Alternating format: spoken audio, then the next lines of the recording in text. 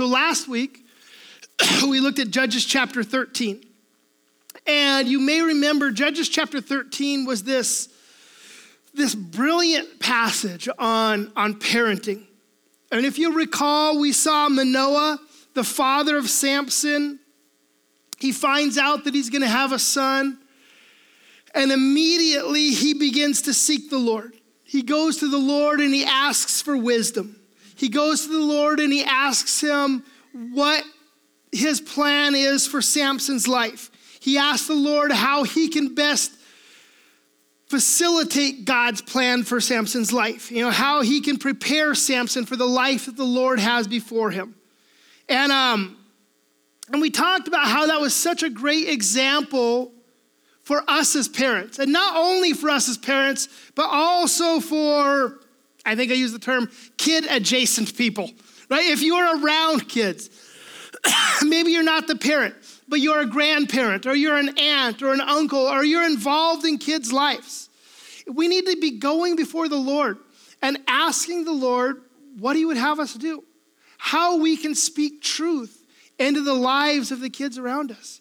Because, man, they need it, right? I mean, the kids of this generation, they're desperate for the touch of God in their lives. And the Lord wants to use each one of us to make an impact and to speak truth into their lives. We were encouraged to just seek the Lord on how we might do that.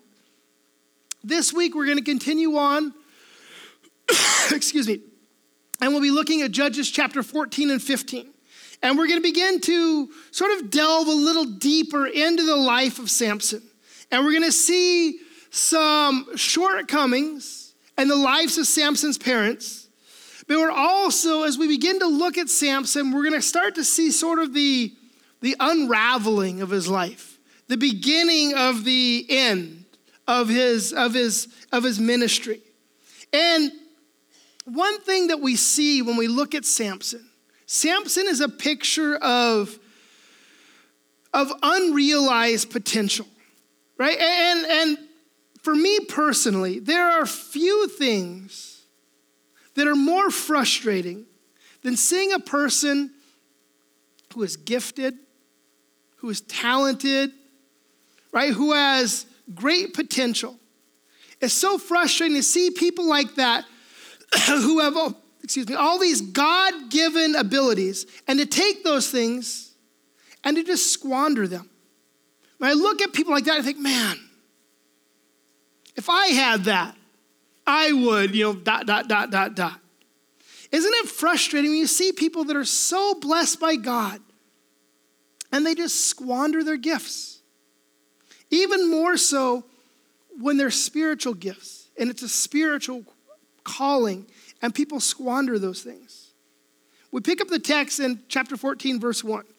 It says, Samson went down to Timnah. Then he came up, somebody said, uh-oh, that's right. Uh-oh, trouble.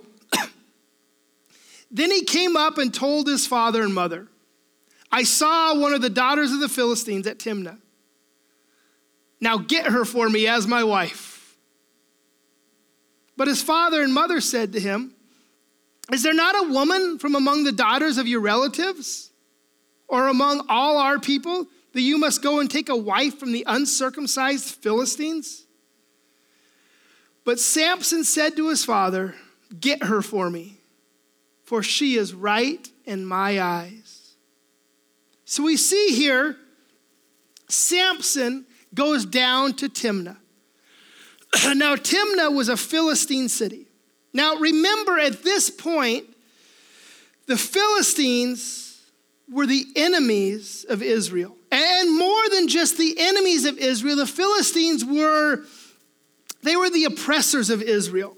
At this point, the Israelites, they had been under the heel of the Philistines for some 6 decades, somewhere in that area. Remember in the opening verses of chapter 13, when the angel of the Lord came to announce the birth of Samson, it notes that Israel had been under Philistine rule for about 40 years.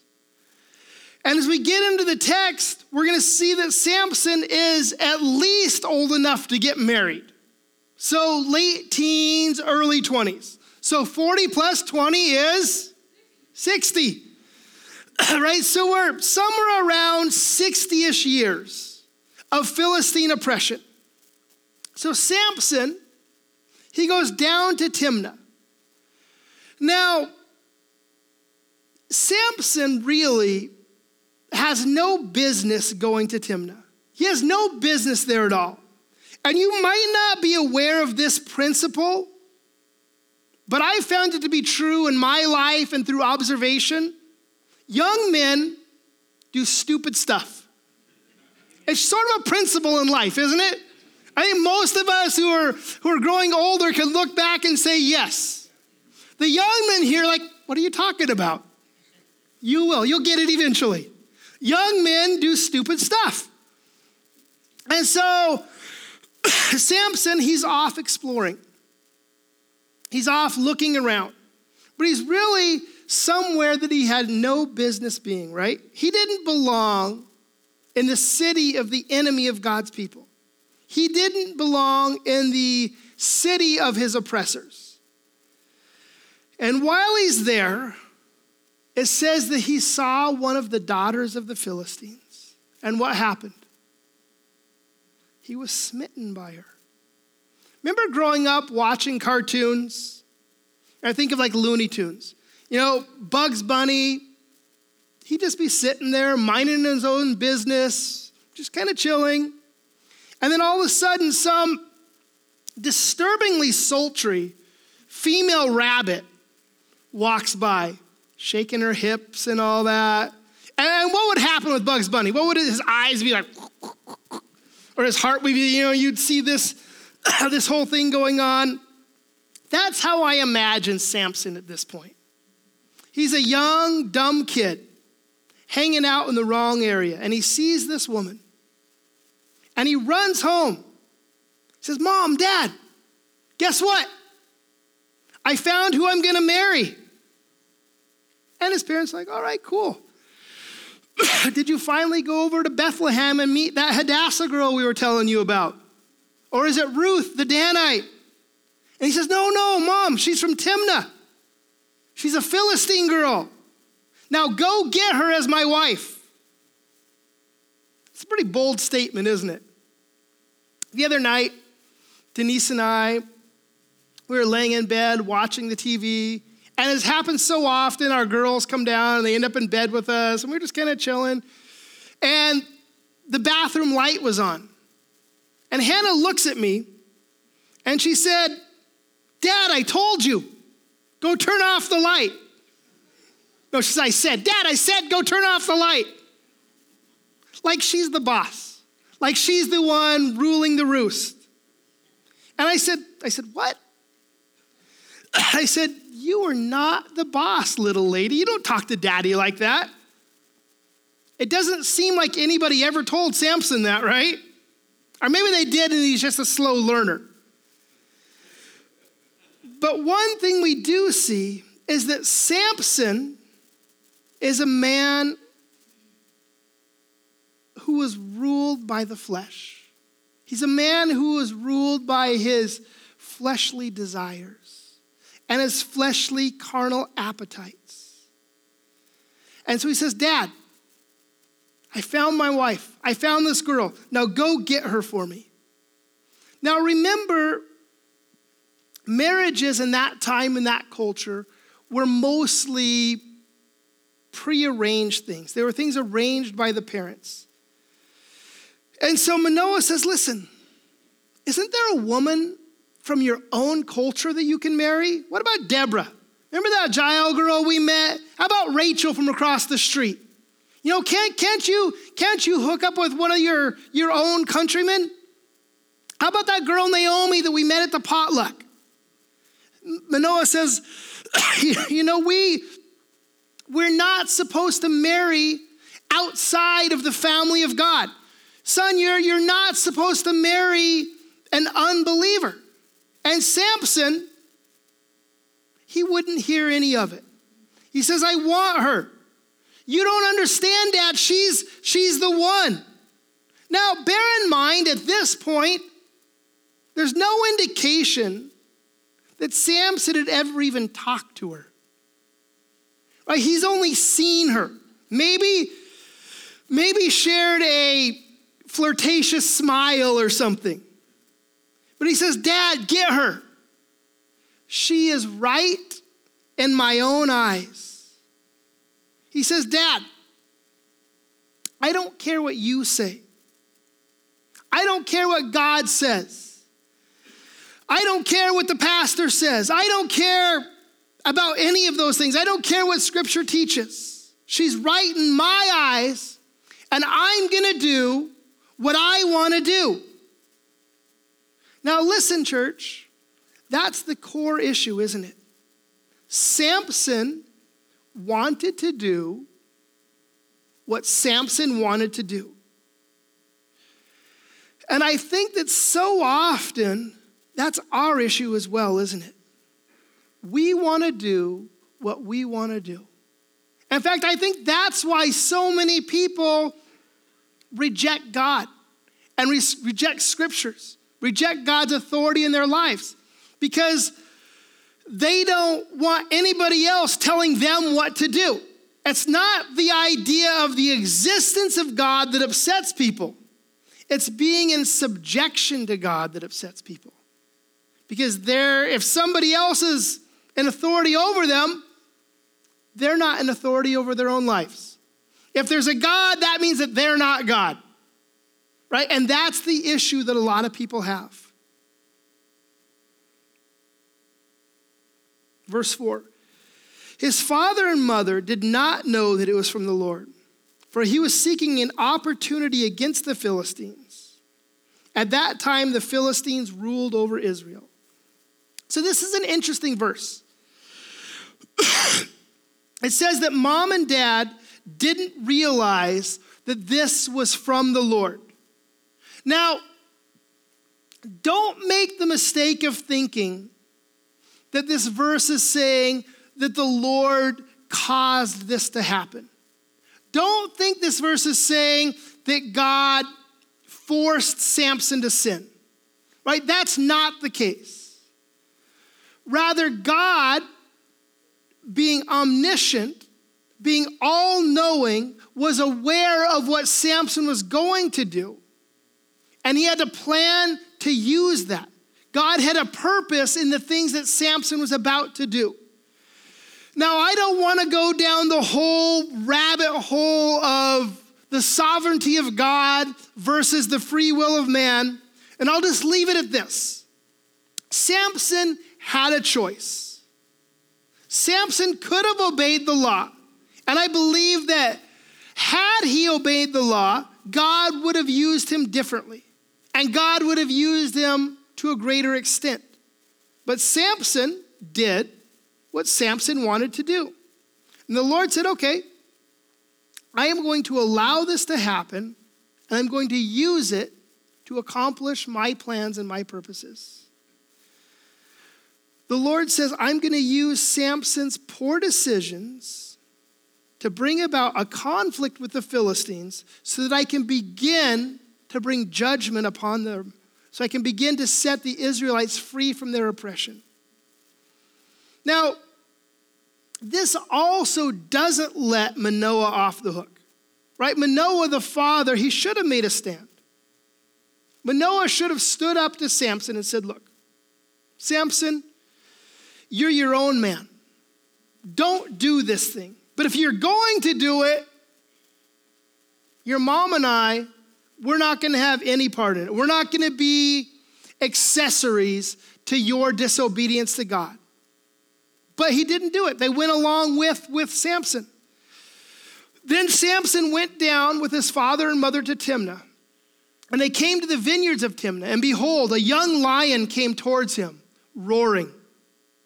Then the Spirit of the Lord rushed upon him. And although he had nothing in his hand, he tore the lion in pieces as one tears a young goat.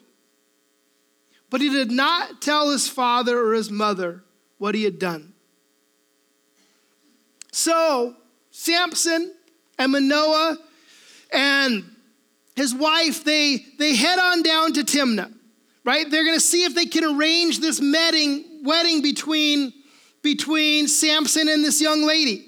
And as they're on the road, they're passing by these vineyards, and what happens? This lion jumps out of the bushes and goes to attack Samson. And it says that the Spirit of the Lord rushed upon Samson. Now, we've noted before that in the Old Testament saints, the Old Testament believers, they weren't indwelled with the Holy Spirit in the same way that we are. As you know, in Acts chapter 1 and Acts chapter 2, sort of at the inception of the church, right there at Pentecost, the Holy Spirit came and he fell upon the church. And from that point on, every believer has the Holy Spirit permanently indwelling them. But that wasn't the case in the Old Testament. In the Old Testament, the Holy Spirit would often come upon the people of God for a specific time and for a specific purpose. And there was a specific empowering that came with that. But once that event was over, the Holy Spirit would leave and then would come back again later if necessary. And so that's what happened here. The Spirit came upon Samson, and it says that Samson grabbed the lion and tore it apart as one would tear apart a young goat. Now, I've never torn apart a young goat, so I'm not sure exactly what this looks like, but it seems like a bloody thing. But look, it notes that it was a secret and that he didn't tell his mom and dad. Now, this is interesting to me. Scripture notes that it happened in the vineyard of Timnah. And it's interesting because remember last week, we saw that Samson was a Nazirite from birth. And because this Nazirite vow that Samson had upon his life, Samson had no business being in a vineyard. Remember, because of his Nazirite vow, Samson was supposed to steer clear of wine and of grape juice and of grapes and even raisins, right? He was supposed to have nothing to do with the vine. And we can kind of infer that this took place out of the presence of his parents because Samson was out of sight in the vineyard. Well, why would Samson be out of sight in the vineyard on the way to Timnah? I don't know, but again, young men do stupid things. He's probably out in the vineyard, hiding from mom and dad, snacking on the grapes, right? Breaking his vow. And that's going to be significant in a little while. And so I just want you to kind of remember that. And as we begin to talk about Samson and the things that he did, the mighty feats that he accomplished, you know, you probably, a lot of people in their minds imagine Samson as sort of this giant, jacked dude, right? This big old mountain of a man. A lot of times we imagine Samson as a young Arnold, right? With the flowing locks of Fabio, right? This is sort of the picture that we have of him. And I don't think that fits the narrative. When I imagine Samson, I think of him about $125 soaking wet, right? He's a skinny, little, scrawny kid, in my mind, with a voice that cracks and a little bit of acne, right? He's not the picture of strength. And because I think that if he was, you know, Arnold, and he's doing all these great feats, people would look at him and say, well, of course he's having victory. I mean, look at him. Look at how massive he is. Of course he's experiencing these great victories. But in my mind, remember the first Captain America movie? Remember before he got the injection, the serum? How small and scrawny and skinny he was? That's kind of how I imagine Samson to be here. A small, skinny kid with a poor physique. And I think the Lord used Samson purposely so that there would be no question who was doing the work. As I said, if it was Samson as this big, strong, buff guy, Samson might get the credit. And the Lord didn't want anybody else getting the credit, so I think he chose to use this small, scrawny kid. And it kind of reiterates that principle that Paul talks about in 1 Corinthians chapter 1 and verse 27. It says, but God chose what is foolish in the world to shame the wise. God chose what is weak in the world to shame the strong. That's so often how God works, isn't it? He works in ways, he works in the lives of people in such a way that it's obvious who's the one doing the work. Then he went down and talked with the woman, and she was right in Samson's eyes. So Samson goes down and he talks to the woman, and it seems like this is the first time they've actually engaged in conversation here. And you can imagine the scene. Right? She's batting her eyelashes a little bit. She's smiling. And Samson, again, he's smitten. And it says that she was right in Samson's eyes. She was what Samson wanted. And as the text develops, we're going to see that Samson turns out to be a pretty shallow guy. There's not a lot of depth to him. He gets caught up by a pretty face and a couple nice compliments. And he abandons the Lord's commandment. He abandons the Lord's plan and will for his life. After some days, he returned to take her. And he turned aside to see the carcass of the lion. And behold, there is a swarm of bees in the body of the lion and honey. He scraped it out with his hands and went on, eating it as he went. I don't know if that's disturbing to you guys.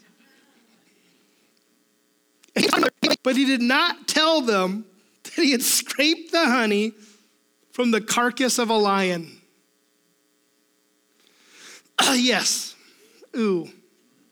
So, apparently Manoah came to some kind of an arrangement with this girl's daddy. And the day came for the marriage. And so they head back down to Timnah. And on the way, Samson spots that vineyard where he killed the lion. And he says, you know what? I'm going to go back there and I'm going to check that out. I'm going to see what's going on with that dead lion. And again, we see that mom and dad didn't know the situation, right? Samson sneaks away, he takes a peek at the carcass. And remember, Samson is a Nazirite. So one of the things was Nazirites weren't supposed to partake of the fruit of the vine. And the other thing was they weren't supposed to touch dead bodies. Samson's in a vineyard, scraping honey out of the carcass of a lion. He's 0 for 2 right now, right? Not doing well. He sees that the bees have made this nest, takes the honey, eats it, gives it to his mom and dad. It's gross, a little deceptive on his part, and then they move on. His father went down to the woman, and Samson prepared a feast there, for the young men used to do so. As soon as the people saw him, they brought 30 companions to be with him. So Samson and company here, they get close to the bride's house. And Samson begins to prepare for this wedding feast. And these wedding feasts, they would take place for between 7 and 10 days in that culture. Now, apparently, Samson didn't have any groomsmen with him. And we don't know if maybe Samson didn't have any friends, or maybe he did have friends and he invited them to the wedding and they're like, are you insane?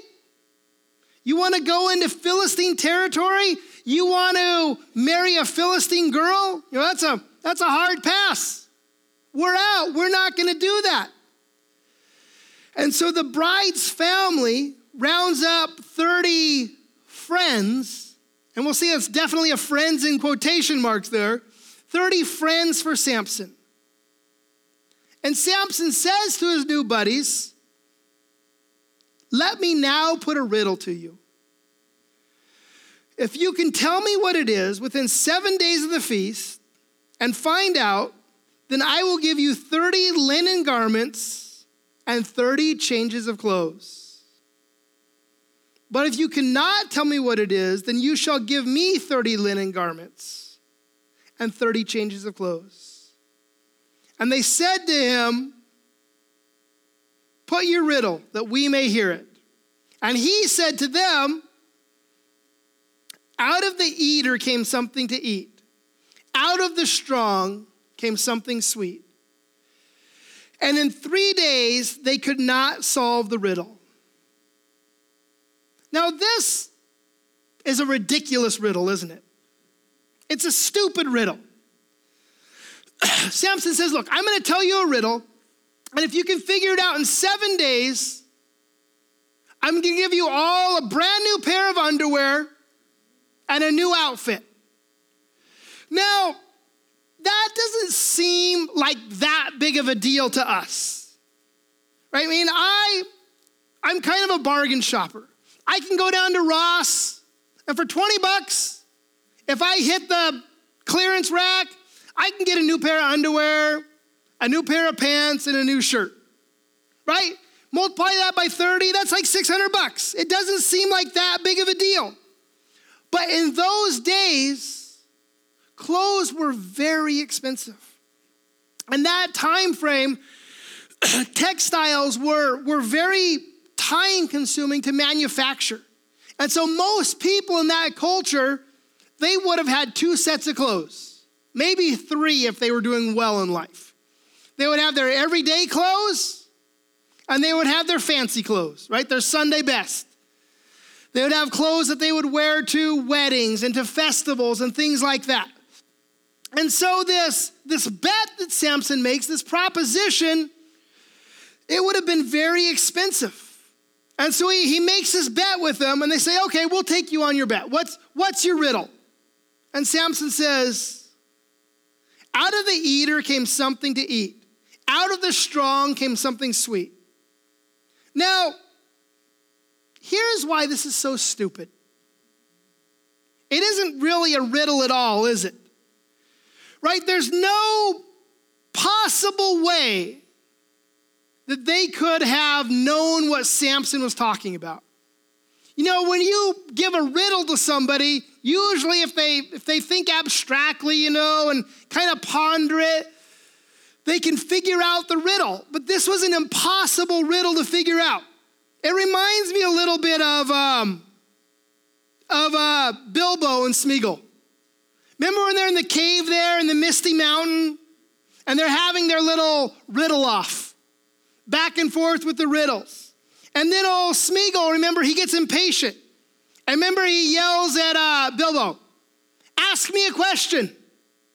And Bilbo says, okay, I'll ask you a question. What's in my pocket?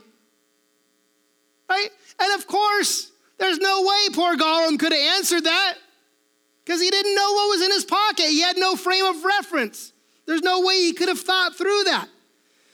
In the same way here, right, there's no way that these Philistine men could have understood what Samson was talking about. And in 3 days, it says, they could not solve the riddle. On the 4th day, they said to Samson's wife, entice your husband to tell us what the riddle is, lest we burn you and your father's house with fire. Have you invited us here to impoverish us? Right? These are great friends, aren't they? They go to the wife. They say, why did you bring us here? Was it just to make us poor? Did you bring us here just to trick us? Go and get your husband to tell us the answer to this stupid riddle. And if you don't, we're going to burn you alive, along with your family and your house. And Samson's wife wept over him and said, you only hate me you do not love me. You have put a riddle to my people, and you have not told me what it is. And he said to her, behold, I have not told my father or mother, and I should tell you? Samson's wife, and it seems like it's more his fiance at this point, right? They're at the wedding feast, but the wedding hasn't been completed yet. They haven't consummated the marriage. And she comes and says, Samson, why do you hate me so much? You don't love me at all. If you really loved me, you would tell me the answer to this riddle. And he says, woman, I didn't even tell my mom and dad. You think I'm going to tell you? Now, it seems like at this point, they could have used a little premarital counseling. They could have used a little help. And look what it says in verse 17. She wept before him the 7 days that their feast lasted. And on the 7th day, he told her, because she pressed him hard. Then he told the riddle to her people. For the next week, she wept and nagged and just picked at him. And she finally wore him down. I like how the King James translates it. He told her because she lay sore upon him. Until finally he's okay. He gave in and he tells her. Now, his fiance, she had no real loyalty to him. Right? She wasn't in love with him. She didn't even know him. Right? This whole marriage outside of Samson's attraction, Samson's lust, this whole thing was mostly a financial agreement. And because, while she may have liked a good barbecue, she didn't want to be barbecue. Right? She promptly goes and tells the answer to these other guys. And the men of the city said to him on the 7th day before the sun went down, verse 18, what is sweeter than honey? What is stronger than a lion? See, they had this inside source. So they got the answer to this impossible riddle. And they say to Samson, well, nothing is sweeter than honey. And around here, there's not much stronger than a lion. That must be the answer. And it says that Samson was furious. And he said to them, if you had not plowed with my heifer, you would not have found out my riddle. This is a sweet dude. A real sweetheart here. Now, fellas, next month is Valentine's Day. Just a word of pastoral advice. Don't refer to your wife as a heifer. It's not going to go well for you.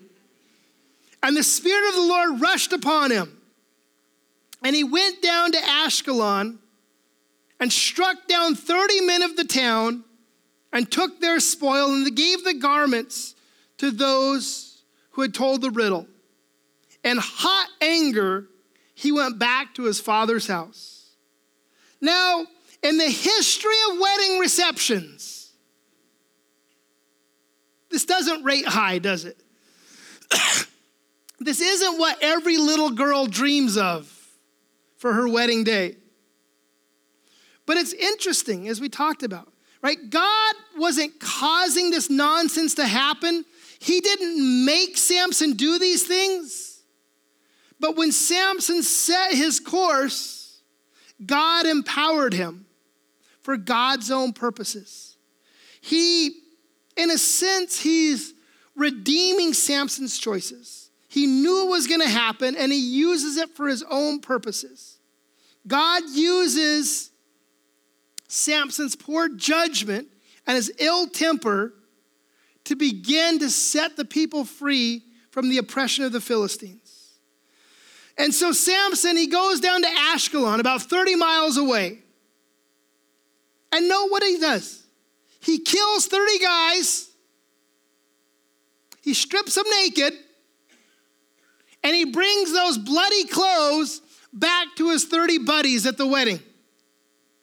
And then it says that his anger was hot.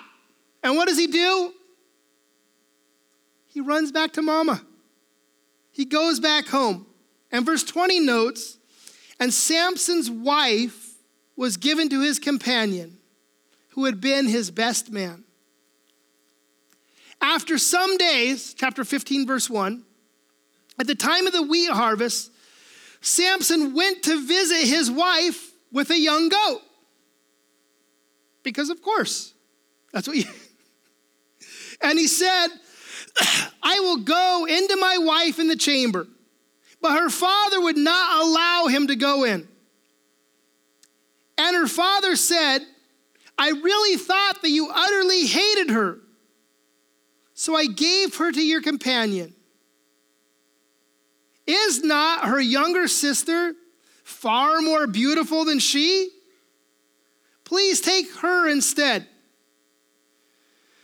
So Samson, as 14 closes out, he gets mad and he takes his ball home, so to speak, right? Later on, he cools off and he heads back to his bride's house and he wants to consummate the marriage. And he doesn't bring her chocolate. He doesn't bring her flowers, but he brings a nice baby goat. And he says, here you go. And I assume that was culturally appropriate in that day. And so the dad says, well, that's a nice kid. It's a nice looking baby goat. But the way you behaved, I thought that you hated her. And you know, we had this whole feast going on. Everybody was here. We already had the food cooked. So I gave my daughter to your best man. He says, but don't stress. Don't worry. She has a little sister. And he says the little sister is way hotter. That's in the Hebrew, by the way. It says hotter. It's not. He says, she can be your wife instead. And Samson said to them, this time I shall be innocent in regard to the Philistines when I do them harm. So Samson went and caught 300 foxes and took torches. And he turned them tail to tail and put a torch between each pair of tails. And when he had set fire to the torches, he let the foxes go into the standing grain of the Philistines and set fire to the stacked grain and the standing grain as well as the olive orchards. Samson says, okay, what I'm about to do, you brought this upon yourself. And by the way, that's a super lame excuse to behave poorly, isn't it? It wasn't my fault. You made me mad. You made me do it, Samson says. And he goes out and he catches 300 foxes. Now, the original language there in the Hebrew, it's not exactly clear. It's the word there for foxes is sort of a generic term. It could be jackals or some other kind of related animal. But regardless of what exact animal it is, PETA would be upset by what happens next, right? He takes these 300 foxes or jackals or whatever they are, and he divides them into pairs. And then he takes a rope and he ties their tails together. And then he attaches a torch to the pair of foxes and he lights them on fire. Now remember, this is going on in Israel. And Israel is very much a high desert, right? It's very arid, right? It's very dry. And it notes that the grain is already cut, it's harvested, and it's stacked, it's out drying. And so Samson, he takes these pairs of burning foxes and he lets them go in the fields. And all of their harvests burn up. Their grain, their vineyards, their orchards, they're all consumed with fire. And the Philistines in verse 6 say, who has done this? And they said, Samson, the son-in-law of the Timonite, because he has taken his wife and given her to his companion. And the Philistines came up and burned her and her father with fire. So this investigation ensues, and they discover Samson was responsible. And they discover it was because Samson's wife had been given to someone else. So they go up to his ex-fiance's house, and they catch her, and they catch her dad, and they burn them alive.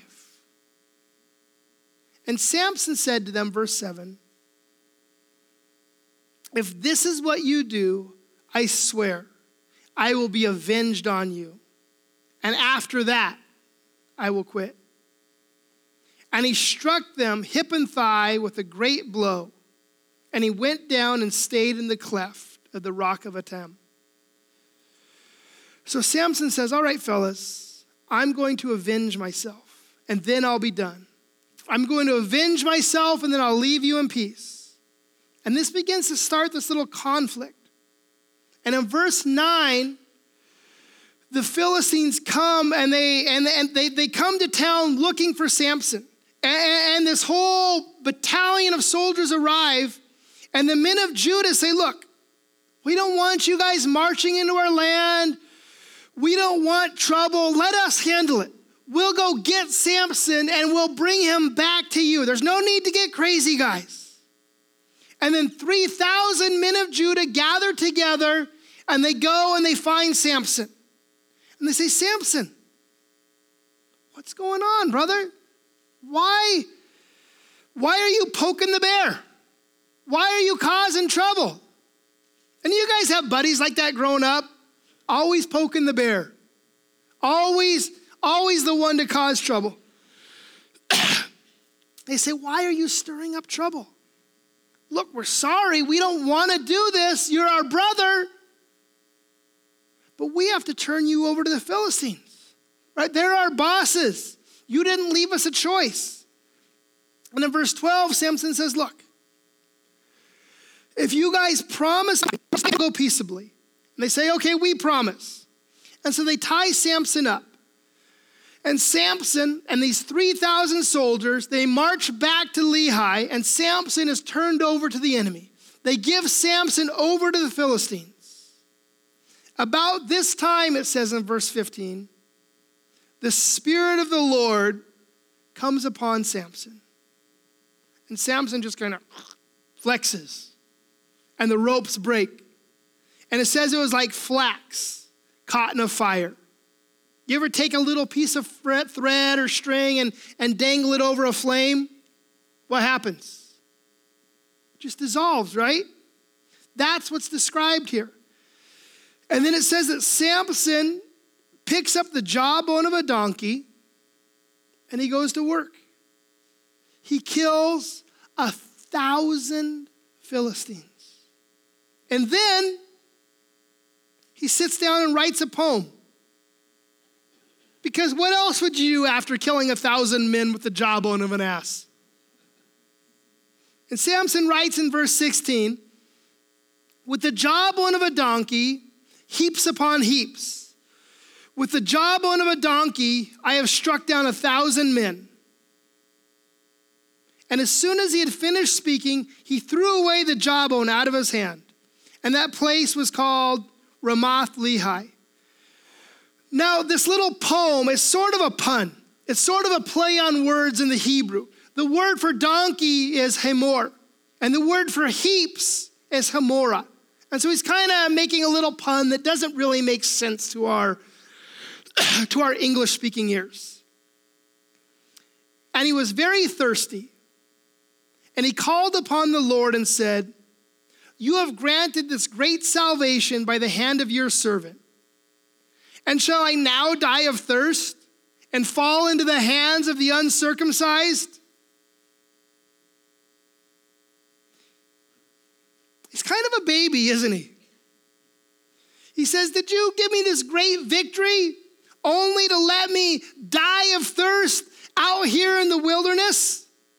Right, Samson, it seems like he's a little bipolar. Super high highs and super low lows. It reminds me a little bit of Exodus chapter 14. Remember in Exodus chapter 14, Moses has led the people out of Egypt, right? There's already been the 10 plagues. The Red Sea is parted. All these great miracles are taking place. The Lord is working on behalf of his people. Great things are happening. And they hit a little bit of a rough patch. And there's not enough food. And there's not enough water. And you remember what the people say to Moses? Was there not enough graves in Egypt? You had to bring us out into the wilderness to die. That's sort of the attitude that Samson has here. And verse 19. And God split open the hollow place that is at Lehi, and water came out from it. And when he drank, his spirit returned, and he revived. Therefore, the name of it was called En Hakkore, as it is in Lehi to this day. And he judged Israel in the days of the Philistines 20 years. So God very graciously responded to Samson. He opens up the ground and created a new spring that it notes was there still at the time of the writing of Judges. As I said, this picture of Samson is a picture of unfulfilled potential. As we'll see next week, Samson's life, his ministry, his leadership, it really takes a hard hit. And as we look at these two chapters this morning, we really see the precursors to that fall that we're going to see in chapter 16.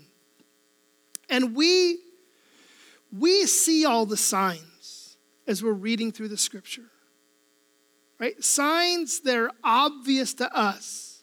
They're obvious to everyone except Samson, right? First, we find our man Samson going where he shouldn't have been. Remember, first we saw him there in Timnah, hanging out with the enemy. Now, I'm not suggesting that the people of God have no business interacting with unbelievers, right? We as Christians, as the people of God, we're not called to hide out in compounds out in the woods. We're not called to isolate ourselves. We're not called to insulate ourselves from the world, right? Jesus, our ultimate example in Christian living, he regularly mixed it up with sinners. He spent time with them. He went to their parties. He ministered to them. He met people where they were, and he loved them there. But that isn't what Samson is doing, is it? Right? This isn't a ministry-related thing. Samson didn't go down to Timnah to share the gospel. He wasn't there for street evangelism. Samson was there because he liked what the world had to offer him.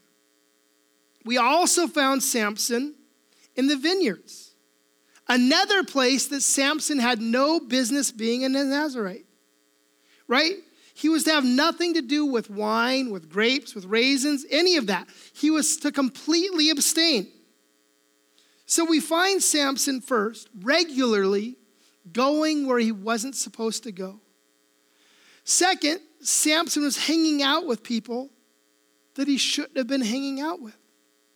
Samson falls for this Philistine girl.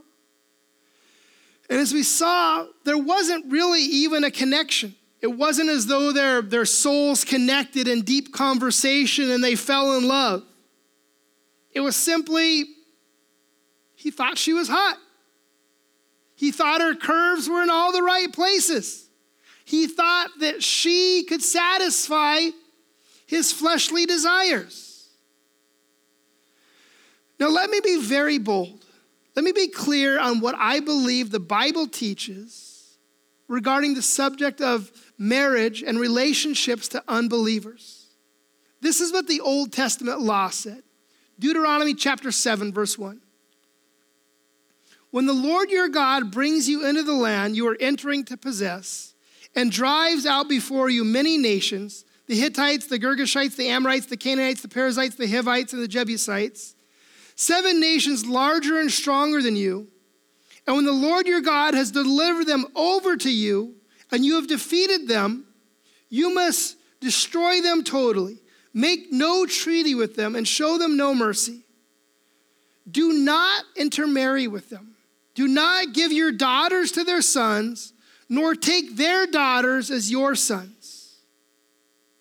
For they will turn your children away from following me to serve other gods. And the Lord's anger will burn against you and will quickly destroy you. In verse 6, he says, for you are a people holy to the Lord your God. The Lord your God has chosen you out of all the peoples on the face of the earth to be his people, his treasured possession. So the Lord very clearly forbids the Israelites from marrying non-Jews. Why? Was it racial? Right? He didn't want interracial relationships? Of course not. Had nothing to do with that. Had nothing to do with genetics or racial purity or any nonsense like that. It was spiritual. It says, for they will turn your children away from following me to serve other gods. The point that the Lord is making here is that mixing with the world in that way would corrupt the people of God.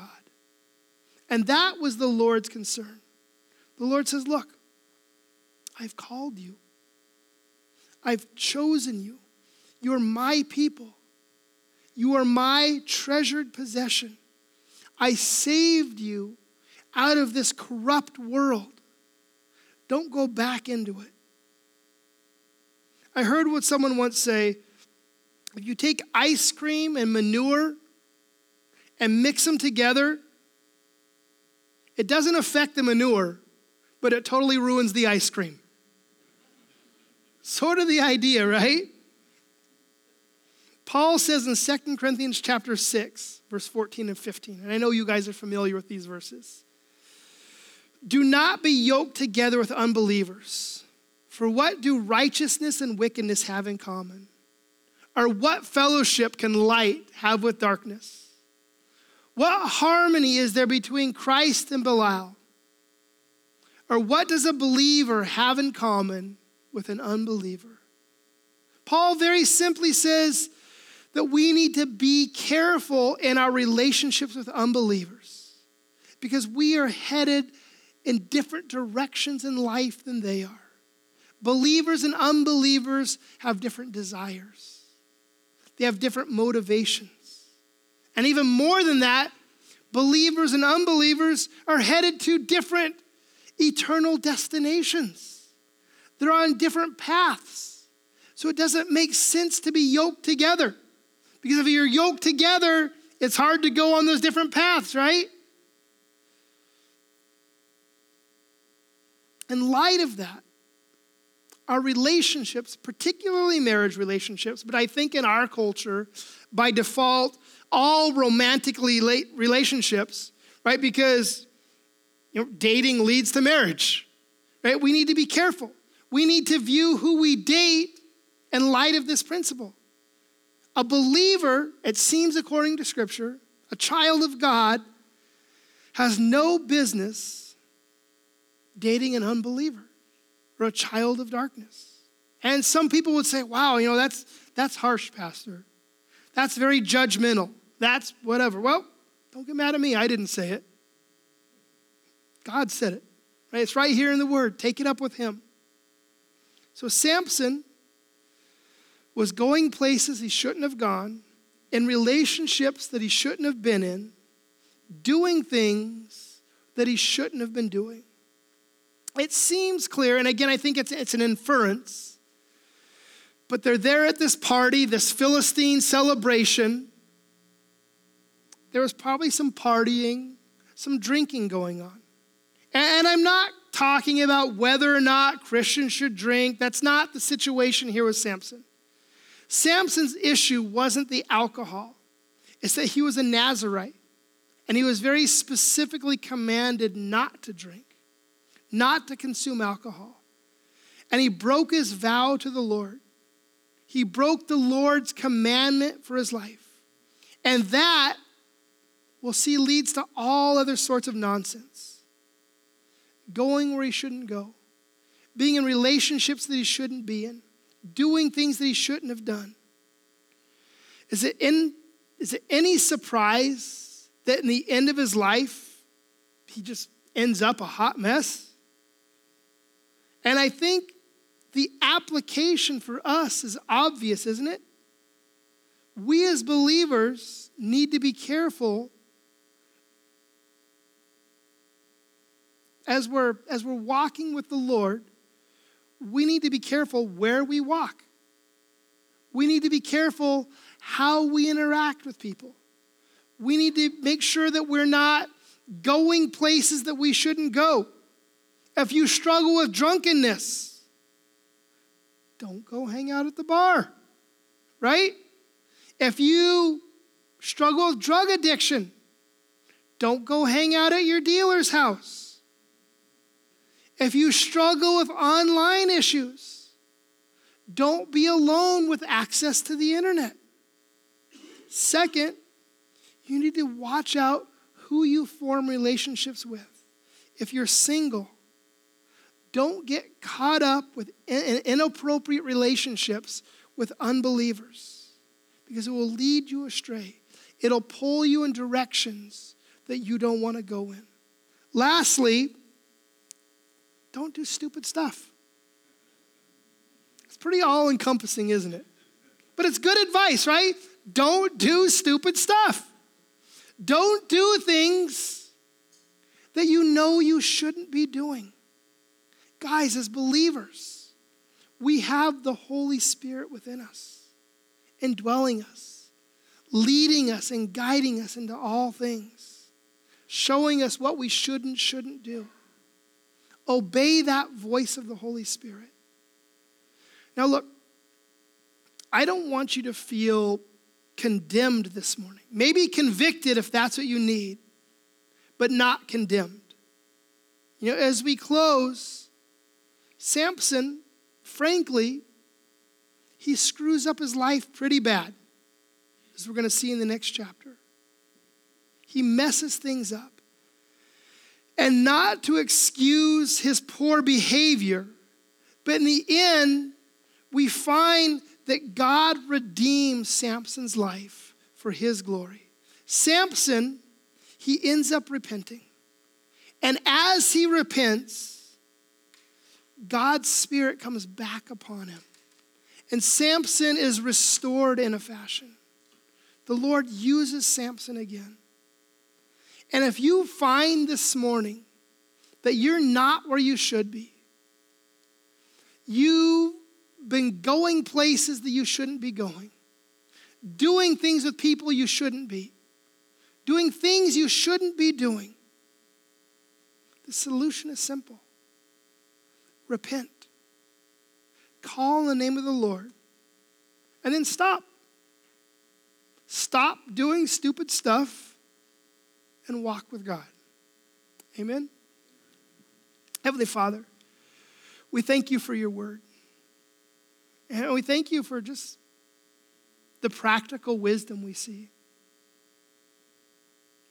And Lord, while it seems simple to stop doing stupid stuff, it's exceedingly difficult without the power of your Holy Spirit. And so we pray that you would just empower each one of us, that you would break the chains that bind us, Lord, that you would break bad habits and habitual sins, that we could find freedom in you, and that we could walk uprightly and justly before you, Lord. We pray that in your name, Jesus. Amen.